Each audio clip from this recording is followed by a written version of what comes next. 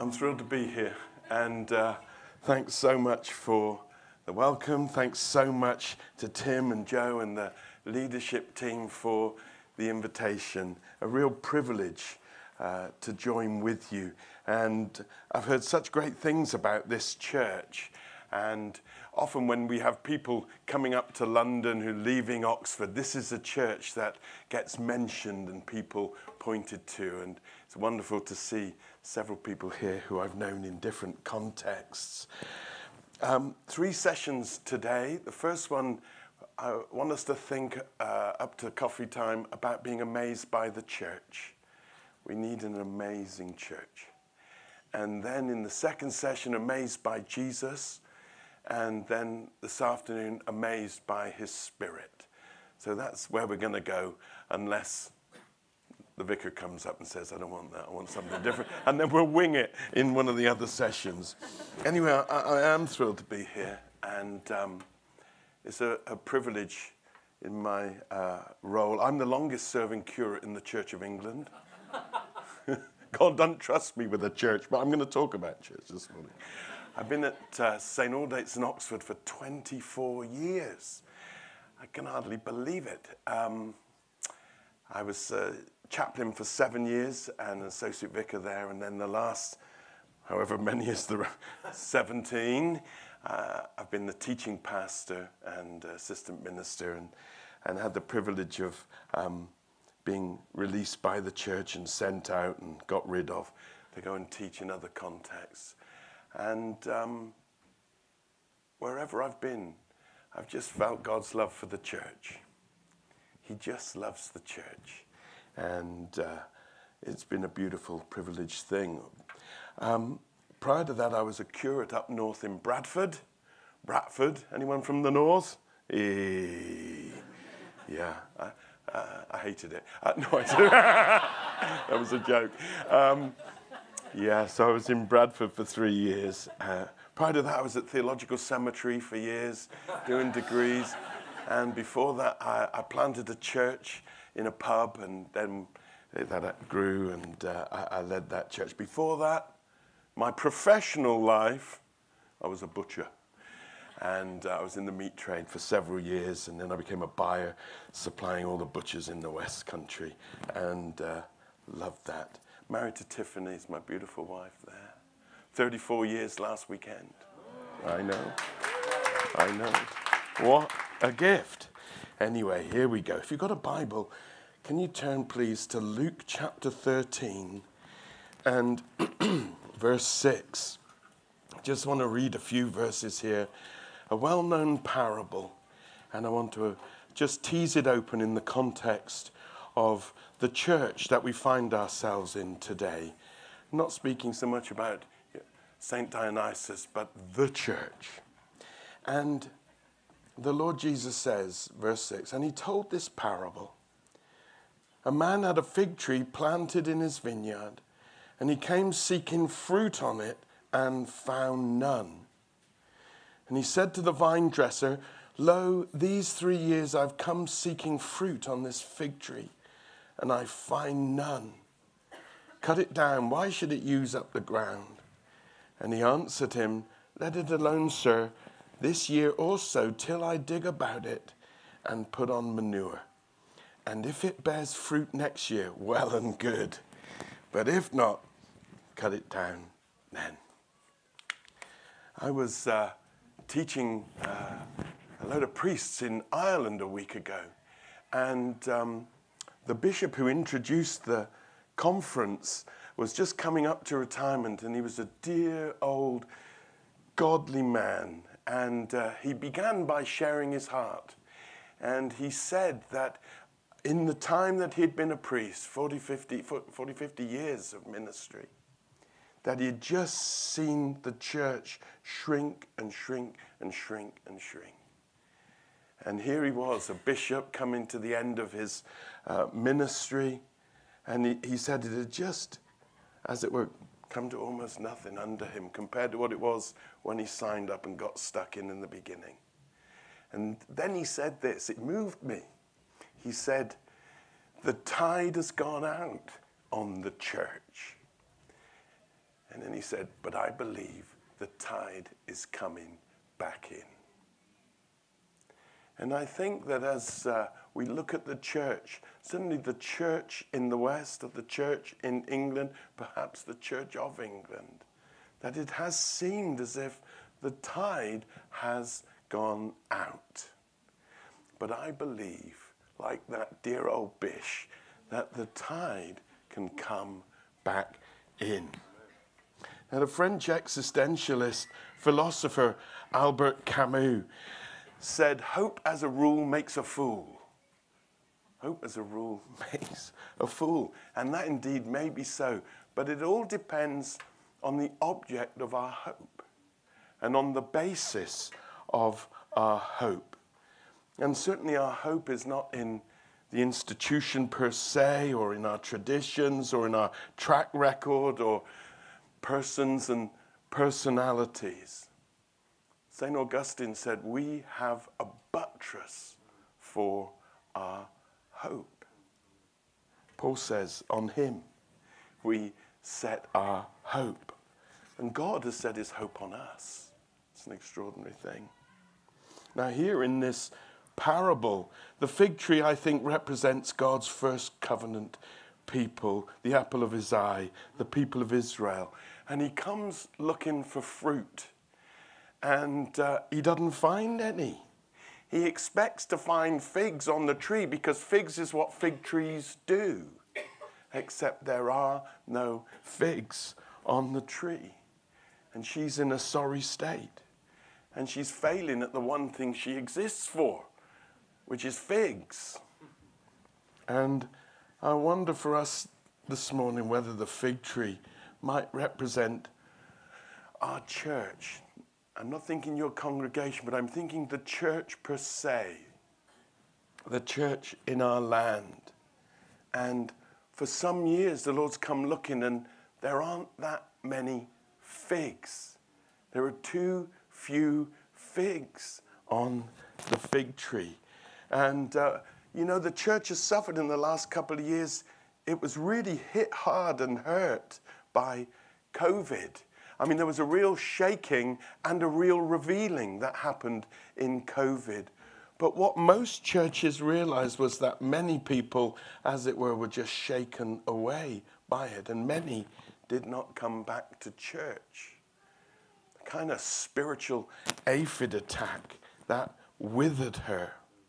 As I said, I've just been in Ireland. And when I went there, I did a bit of research on the statistics of the church in Northern Ireland and Southern Ireland.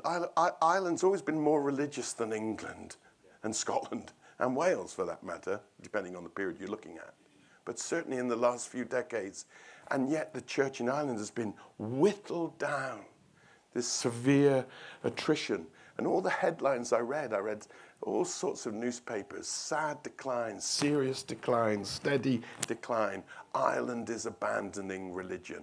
I think they're 10 years behind what's been happening to us here in England. And largely, almost every denomination in England, with one or two exceptions, has suffered severe whittling and shrinking.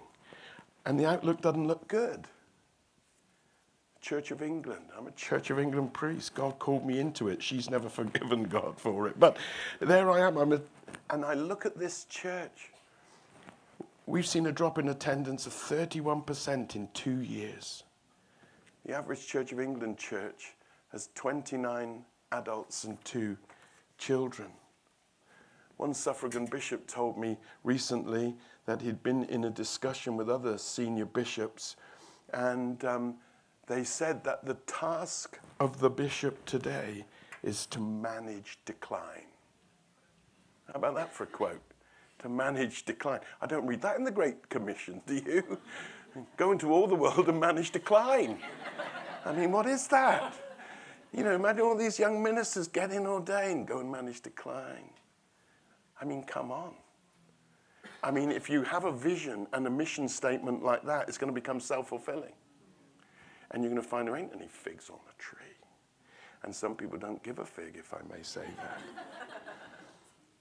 Damien Thompson of The Spectator prophesies that the church will be extinct in the UK by 2067. I mean, he's wrong, but he's having a go. And he says mainstream denominations led by middle managers are frightened of their own shadows. They run up the white flag long before the enemy comes down the hills. Sharp. And many ministers are just burnt out and spent. I read one report that said 42% of ministers in England would leave the ministry if they could afford it. And that is the reality. So how do we respond to the fig tree not giving many figs? Well, as I said, we worship the God of hope. And we're an Easter people. Things didn't look good on Saturday. They didn't look good on Easter Friday, did they? But we are an Easter people. We believe God can turn it around, push back the stone, and bring the dead to life. And we're a Pentecost people. And we believe that the Spirit of God can take 120 people, depending on how you do the maths and which numbers you read in the book of Acts. You can take just a handful of people in a prayer meeting and hide them behind the door freaking out. And he can set them on fire. And they can advance the kingdom of Christ that'll shake the very gates of hell, that'll go up against Rome, the greatest civilization and city that was anti-Christ. And by the early 4th century, it converts to Christianity. God can do it. He did it then. Throughout history, we've seen that often it's when the church is really in decline that God says, all right, I've seen what you can do and I'm not impressed. Have a look at this. And God shows up. And we need God to do it again in our time and in our church.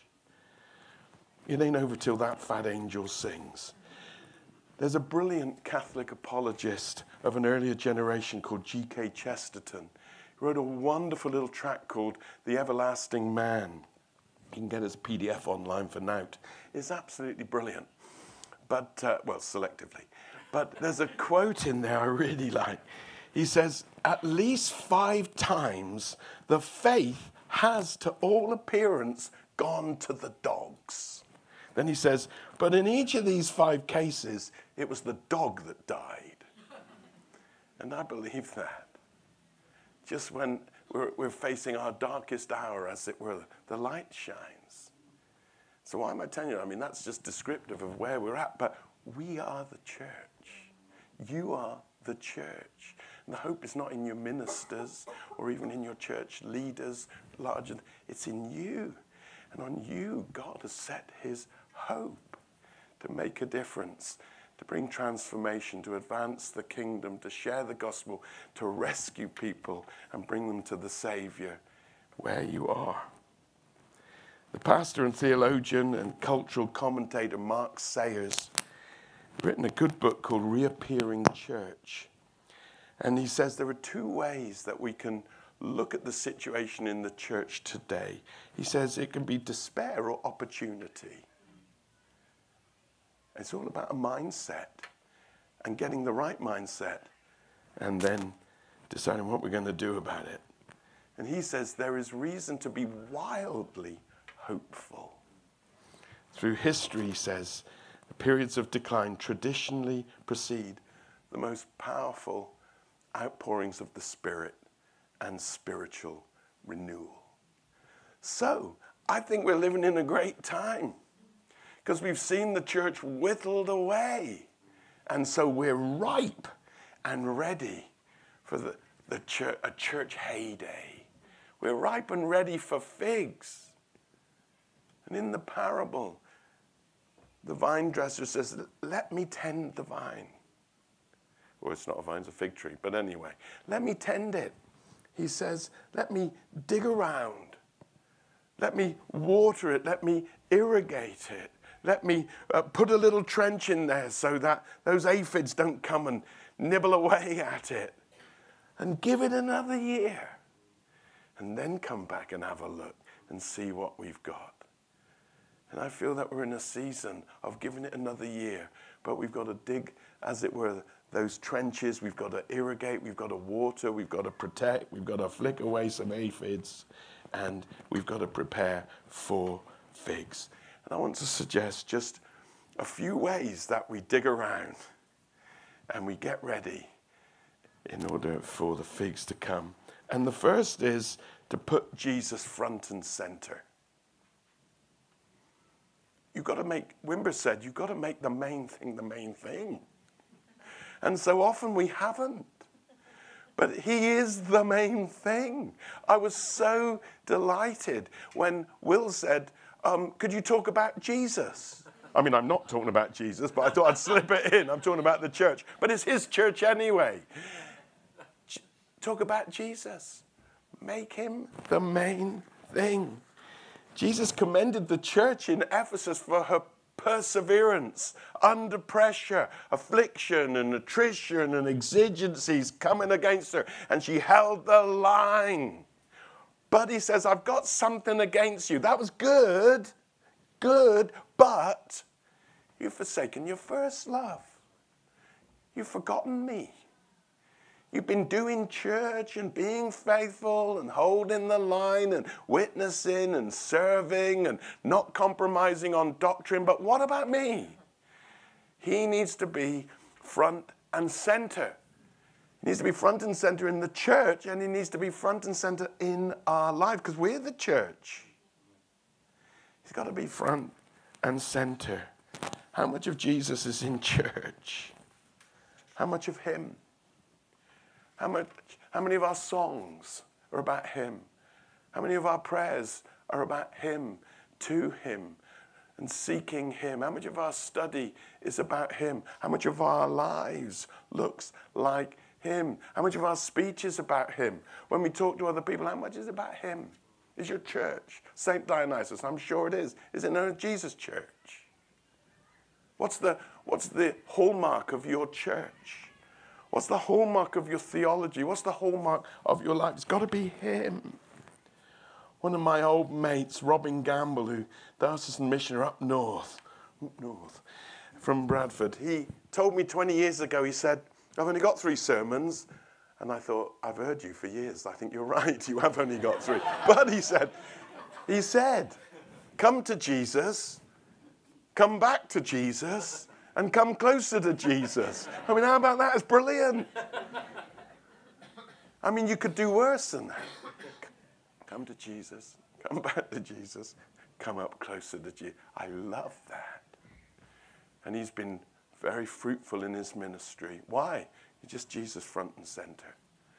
I want to say, dear saints, in your life, and dear leadership, if I may humbly say, put Jesus front and center. He's the Procrustean bed. Anything that doesn't look like him, lop it off. Von Balthasar, great Swiss-German theologian, said that our theology, it should be like, he was talking about Karl Barth, but he said our theology should be like a sand egg timer, with a constriction. And he said, that constriction is Christ. And everything you're about, everything you think, it's got to go through him. It's got to pass through him. The church is not a historic building preservation society. It's not social services. It's not Friends Society. It's the mystical body of Christ on earth. People should see him in us. I once spoke at a clergy conference, a London clergy conference. I won't tell you which diocese. And afterwards, a priest asked to come and see me. And they travelled up to Oxford, and we spent the day together. And they said, what struck me from all your talking was that you talked about Jesus. They said, I talk about God, but you talk about Jesus. I thought, well, there's the problem. Anyone of any religion will talk about God, but we talk about Jesus. Our God's revealed in him. It's Jesus with whom we have to do, and it's Jesus who we've got to offer. So Jesus front and center. And you can't get others to be amazed by Jesus if you're not. So I want to encourage you, dear saints, this weekend, get amazed by Jesus. I've been reading a book this week by Richard Wurmbrand. It's a blast from the past. But he was part of the persecuted church in Romania. Did 14 years for his faith. Amazing, godly man. end of the 40s through the 50s, and then was able to come over to the West. But he said when he was in jail, he said it often had been so beaten up and tortured. The book's called Tortured for Christ. I recommend it. He says that he didn't have the words to even write to say a full prayer. He said the Lord's Prayer felt just too wordy. He was just spent. But he said all he could manage was, I love you, Jesus. And I'm reading that. I was profoundly moved this week when I read that. I love you, Jesus. And then it goes on and says, and Jesus said to him. He said, and suddenly I was filled with fire of Jesus' love for me. That's what we need. Let's be a church where we love him and where we experience his love for us. I'm going to talk about that in the next session so you'll know where we're going if you want to come back. Second, we're digging. We're digging around, we're irrigating, we're preparing for figs. Second, we've got to prioritize prayer. Now, prayer is hard. I'm rubbish at prayer. I really am. You know, it's probably why I'm not a vicar, I'm still a curate, get praying vicar. I can fall asleep in any position praying, you know what I mean, unless I'm walking. You know, I wake up and dribbles gone down my ear and I think, oh, you know, I was praying a minute ago. In fact, I was invited to do a conference for, well, I won't tell you what it was, but, you know, big national conference. They asked me to speak, and they wanted me to speak on prayer, and it was at Easter time. And in January, I wrote to them, I said, get Pete Gregg to do it. Sorry, I'm not coming. They go, what? I said, I'm rubbish at this. I'll just stand up and say, I'm not very good at it. I tried, but, you know, I've tried so many things, but it's a spiritual thing. I'm not a very spiritual bloke. And prayer. But I realized I got to get praying more. We got to get praying more. You know, prayer brings God into the situation, and we need more God in church. We need more God in our lives, don't we? And we got to get praying, and we got to find ways that work for us that we can pray, and we need to learn to pray desperate prayers. Jesus' disciples were trying to deliver some kid of demons, and they weren't getting very far. And Jesus comes and boom, he just sets the lad free with a word. They said, why can't we do it? In the past we've had a go and it seemed to work. Why didn't this work? And Jesus said, this sort only come out through prayer, and some translations add fasting. What do we do when the demon's in too deep? We've got to learn to pray and fast. And the demon's in deep in our society. Darkness, that grip, that vice of the world, the flesh, and the devil throttling the life out of this nation and our church. So we got to learn to pray. We got to get praying, saints. You know, God spoke through the prophet Joel, and he says in Joel 2, he says, let the priests who minister before the Lord weep before the portico and the altar. And of course, we're the priesthood of all believers, so we're all included. And let them say, spare your people, Lord. Don't make your inheritance an object of scorn or ridicule and a byword among the nations. So that people just mock the church. Why should they say among the peoples, where is their God? What we want in our society is for people to say, where is God in the church? Not where is your God? And therefore we need to be people who learn to pray. Thirdly, we need to put the gospel front and center. You know, if you put Jesus front and center, you'll find that you'll want to put the gospel front and center, because that's why he came to rescue and save and heal and deliver, and because he's the good news. And in season and out, we've got to present Christ. We've got to present the gospel, whether it's trendy or not. I mean, it's rarely trendy. It offends many people. We're not to be relevant. We're to be radical. We're to go to the roots, and we're to preach the gospel. The fact is, we're a gospel people, or we are irrelevant to the world. I mean, what else have we got to offer? I mean, really, what else? That's what we do. You know, when I was a butcher, I butchered. You know what I mean? We had a slaughterhouse, we had animals, we cut them up, and we sold them. That's what we did. Meat. Plumber's plumb. You know what I mean? Cook's cook. What does the church do? We're about Jesus and the gospel. If we're not doing that, we're not doing our job. I mean, it would be a really worrying thing if I went to my dentist, someone put on a white coat, the guy said, right, let's have a go. I said, how long have you been a dentist? In fact, I always ask the dentist that question. I said, how long have you been a dentist? He said, oh, I'm not. I just got a white coat on. And I'm having a go. I said, have a go somewhere else, mate. I mean, sometimes I think the church is having a go, but she doesn't know what she's doing. She's not qualified. The gospel, our salvation, has often been sidelined. And we've moved on to higher things. We've moved on to... We've got abstracted from the main thing. And it happens throughout Scripture. We see it with the church in Corinth. They'd come to faith through Paul preaching the gospel in fear and trembling, not with wise and persuasive words, but with the demonstration of the Spirit's power. That's how they came to Christ, because Christ was presented to them crucified. But then they moved on to higher things. And they got all giddy about all their special gifts. I mean, I'm into gifts. We're going to get there this afternoon. But they moved on to higher things. They left the cross. They left the gospel. They left that foundation. They got themselves in real trouble. They then welcomed all these super apostles, and before you knew it, they were in serious crisis and moral crisis. Because when you lose your foundation, when your doctrine goes, your ethics go. Look at the Colossians. Paul has to write to them and put them straight. Why? Because they've gone nuts. I mean, they're after My Little Pony. I mean, it's all like weird things, angels and like esotericism. And Paul says, what you want about? Get back to Christ. The Galatians, what did they do? They just went religious. We can do it in our own strength. We're all going to be circumcised. We're Gentiles, but we're going to be circumcised. We're going to follow the law. We're going to have special days, special diets, la, la, la.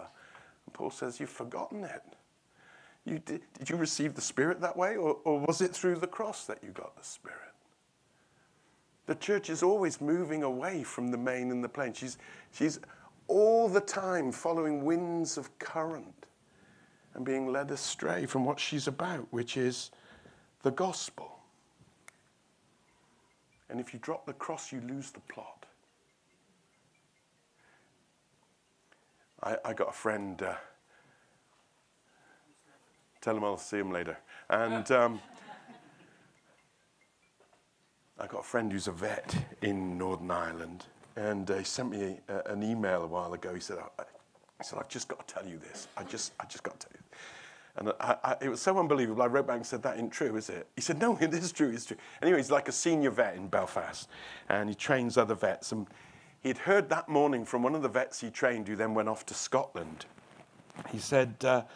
that the vet told him the story. He said that someone walked into the vets and said, with a box, and said, I got these 2 puppies and I'd like them to have their first jab. Vaccine. They're sort of 6-8 weeks. And handed them over to the nurse, and she looked and smirked and walked into the vet, and the vet came out with them and said, tell me about these puppies. And the guy says, well, I saw him advertised in the local shop, and I arranged to meet the guy at Morrison's supermarket car park, and I paid 200 quid each for them because they haven't got papers or anything like that. And he said, what do you think they are? He said, they're Alsatian puppies. He said, I'm really sorry. These are not Alsatian puppies. He said, oh, you're kidding. Are they mongrels? He says, no, they're guinea pigs. You can see why I wrote back. I went, that ain't true, mate. Come on. He said, no, that is true. Guinea pigs. I mean, it's mind-blowing, isn't it? But it seems to me that the church sometimes is just offering the wrong thing. We're taking the wrong thing. We're meant to be offering the gospel, not guinea pigs. And I think we can miss it. I mean, you can't. I'm just being descriptive about other churches. This church, obviously, nothing. It's a gospel church.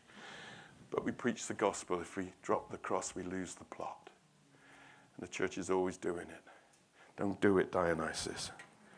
Fourthly, only got another 17 points. We're all right.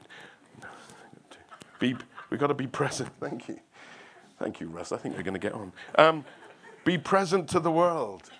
In the Talmud, there's a conversation with the rabbi, and the question is put, when the Messiah comes, where are we going to find him? Where's he going to be?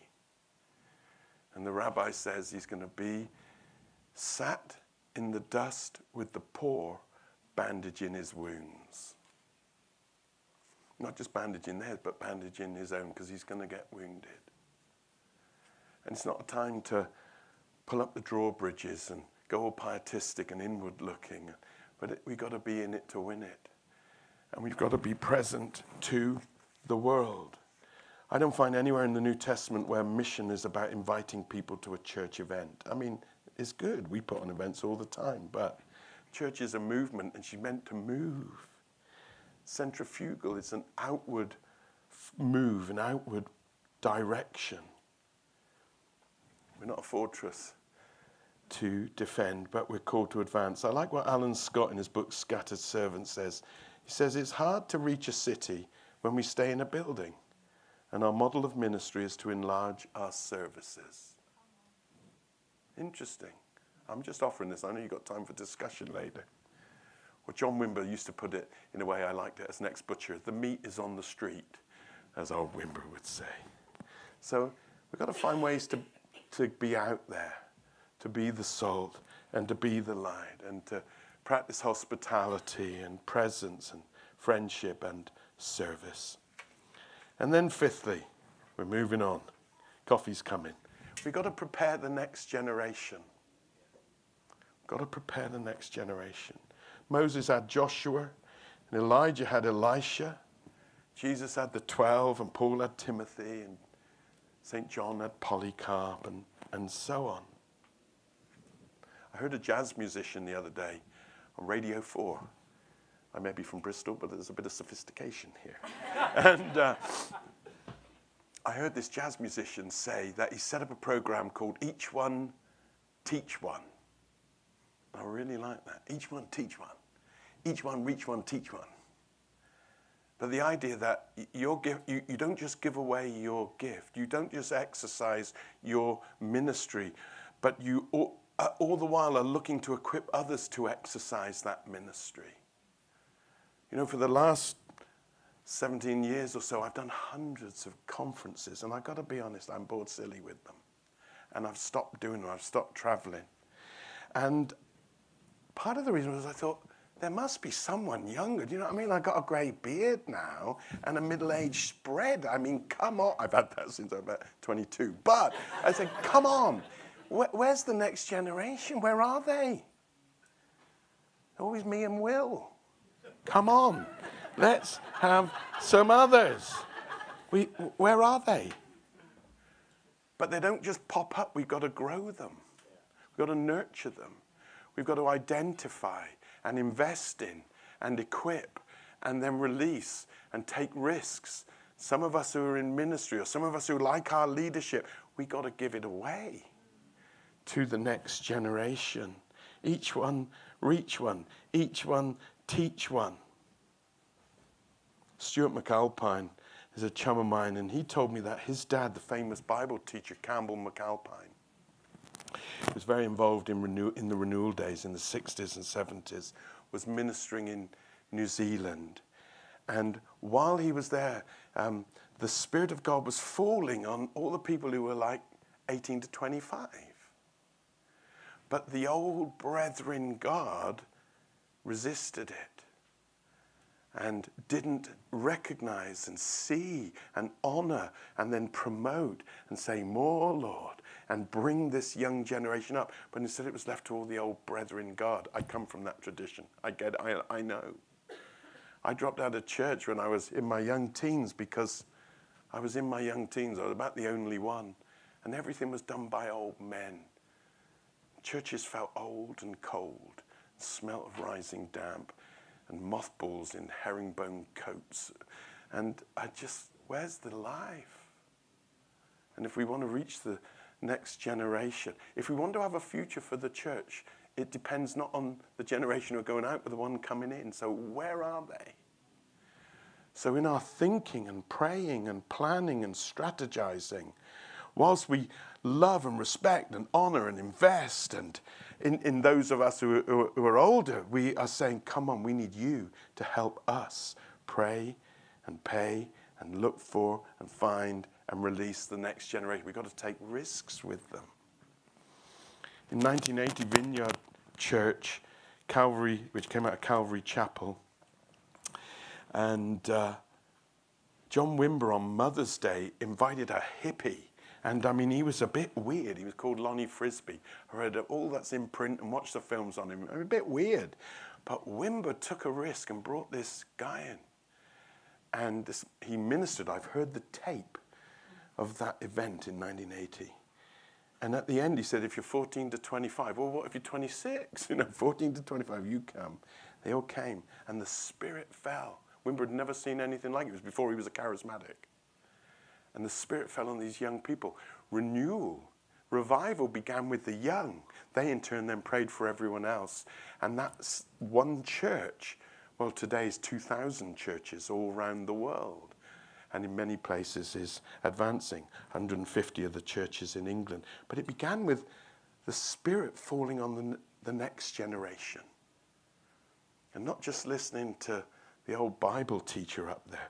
That old Bible teacher needs to say, raise up the young people. We've got to invest in the next generation. I was a university chaplain for 7 years and had the privilege of ministering, with people who were far more gifted and intelligent and like Louis and others.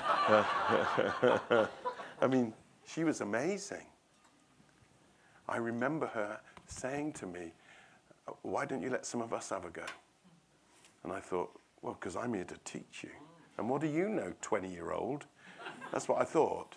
But actually, I was so intimidated by her, I said, all right, okay. And then, I don't know if you even remember it, but we let a group of them do some preaching on us. And there was about 3 of them. Louis one of them. Look at a wonderful ministry now. Another one of them that I remember today is hosting a conference. She asked me if I'd speak at it. I said, I'm already booked. But she is running this most extraordinary ministry for couples who can't have children. And there'll be over 100 of them today with the Lord drawing near. And she leads this ministry with great authority and giftedness. But I remember her as one of them. And the next generation. Otherwise, we're in trouble. But that was 18 years ago. I stopped it. Last year, I went back to running the student work at St. Aldate's, now that I'm like a granddad. And it's amazing. I don't like the levels of volume have gone up. The volume levels, I think, it's just loud and shrill. And you know, what is this clothing you're wearing? When I was doing it, it was Guernseys. Guernsey sweaters, corduroys, brogues, and now it's like trainers and things like that. I think, it's not my culture. But I think we've got to invest in the next generation, or where are we going to be in a generation? So I want to encourage you, dear ones, that be thinking and praying and planning. I'm sure you're doing all this already. I know you know all this, I'm just reminding you. That we've got to look and find, identify, invest in, equip, and release that next generation. And sometimes that means that they will come with an idiom and a culture that we don't like. I don't like how you look, I don't like how you sound, I don't like how you talk, get off your flipping phone, and so on. I mean, they're just always on the phone when I'm speaking. It is what it is. What are you going to do? We can't squeeze them into our molds. It means we might have to relax a bit and lower some of the things that we like in order to accommodate. And then lastly, have I got 2 minutes? Sure? Thanks, Russ. Good man. Yeah. Rabbits in the rucksack. No, you've got to get them out. Let them run. 6, We've got to pursue the presence of God. I'm going to talk about that in my third session. Jesus had the most high hopes in the church. He had real high hopes for the church. Are you, at this stage, going to restore the kingdom to Israel? Nope. He says, it's not for you to know the time the Father has set by his will, but you. They look into Jesus. Are you going to do this? He says, no. You will receive power when the Spirit comes upon you. And you'll be my witnesses in Jerusalem, Judea, Samaria, the uttermost ends of the earth. We need the power of God. We can't do the mission of God. We can't exercise the ministry of God. We can't bear fruit if we haven't got his power. We got to dig around that fig tree. And we got to water it. And one of the ways we dig and that water is the presence of God. We need more of God in his church. And choirs and spires are no substitute for a fire. They don't bring people to faith. Kierkegaard said, Christianity is incendiarism. It is fire setting. I've got a lovely old fire in my rotten old vicarage. And, I never sit there and look at it when there isn't a fire going. I never think, what a wonderful fireplace, and what a wonderful grate, and what wonderful soot, and what a wonderful thing. I mean, do you know what I mean? In summer, if there's no fire, I'm looking somewhere else. But build a fire, and we're interested in the fire. You don't have to advertise the fire. If there's a fire out there, everyone knows about it. And we need fire in church. We need fire in the fireplace. We're called to be a Pentecost people. When the fire of God, powerful symbol of his manifest presence, like tongues rests upon everyone, and then that fire sets their tongues on fire, and filled with the Spirit, they spill out onto the street, and everything's different because of it. We need God's fire. Let me finish. I read a book by an old statesman in the church who was a theologian and a sociologist. He'd been a friend to two former archbishops. He told us about that. And he traced his religion in post-war England. And it's a bleak read. I mean, despite the odd renewal, it's just been decline and decline and decline. And that decline has accelerated in the 2 years since he wrote this book. Anyway, I wrote to him. He's called Clifford Hill. He's a really good egg, smart ass. And I wrote to him. And I said, I read your book, brilliant, but a bit upsetting. Do you have any hope for the church at all? Like any? So he wrote back. I'm quoting him. I haven't got his permission.